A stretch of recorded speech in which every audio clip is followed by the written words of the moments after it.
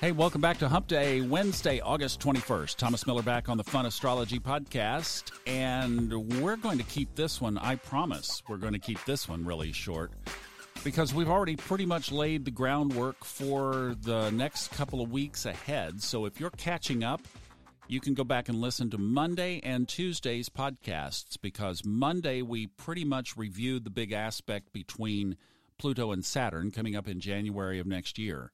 And yesterday took a look at the next 2 weeks, the rest of this week and next week, as our fast-moving gang of Mercury, the Sun, Venus, and Mars all start to move into Virgo, which is complete by next Thursday.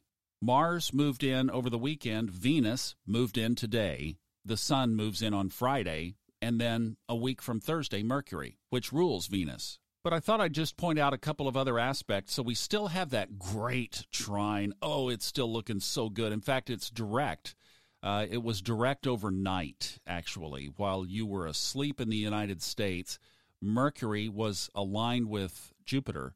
So it's on the waning side of that aspect, but still very much in place. So everything that we, again, talked about yesterday is still there. The other big one is Uranus is in a trine, and it's going to catch these guys, but right now it's in a trine with Mars. By Friday, Venus will be in there, and then the Sun will follow next week. So Uranus is in retrograde. So there may be some added juice to this, but that energy is reflective of change, something unusual, maybe something technological around, in essence, your power center, your godlike, Zeus-like component of your fiery energy, that fiery part of you that gets stuff done. That could all be under the influence of this change. And then by the end of the week, let's add to the mix things around your love life, your home life, or your finances. But because it's a trine, we're on the favorable side of that change. So if you have an invoice to send it by the end of the week. Don't sit on it over the weekend. If you are single, get online. If you're married or in a committed relationship, do something you haven't done before or that you normally don't do. Go on a surprise date night on Friday night. That would be fun. Play with that changing energy because it's there to support you. And there's another grand trine. Man, I love this positive energy that's showing up in the chart. This one, kind of like what we talked about on Monday. It's the North Node, Neptune, and the Ascendant. So one of the fun things to do when we come across these little combinations of aspects, this is how you learn astrology. Because you can say, well, how does the Ascendant affect that? And these are the things that I'm trying to bring up as we can. The Ascendant is that point on the eastern horizon where the sun came up over the horizon the moment you were born. Call it sunrise. Call it your sunrise.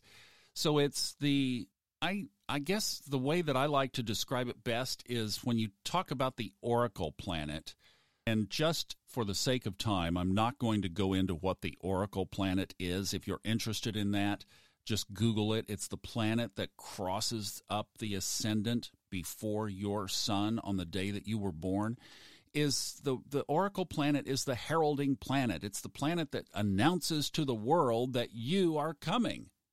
And I like to think of the ascendant in that way. It's the, hey world, I am here. In soul-based astrology, the ascendant sign, your rising sign, that's the sign that your ascendant is in, is more important than your sun sign. You know, there are 3 signs you should always know: your sun, your moon, and your rising.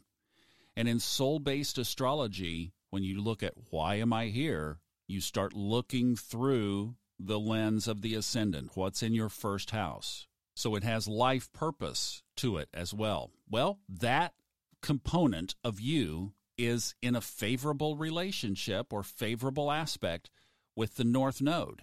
That's your soul karmic purpose. So see, the two are tied together. So today is going to be a really good day for you to take an extra 10 minutes at least sitting with your journal and just contemplating your soul's journey. And because Neptune is in there in this grand trine, the intuition, as you quiet your mind and still your thoughts and take pen to paper and just let the pen flow, do some free writing around that. And just let your intuition speak. What is your soul's purpose?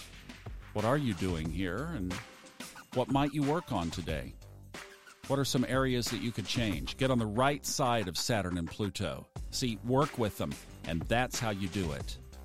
I love astrology. Love, love, love astrology. And I love you. Have a great hump day. We'll see you tomorrow.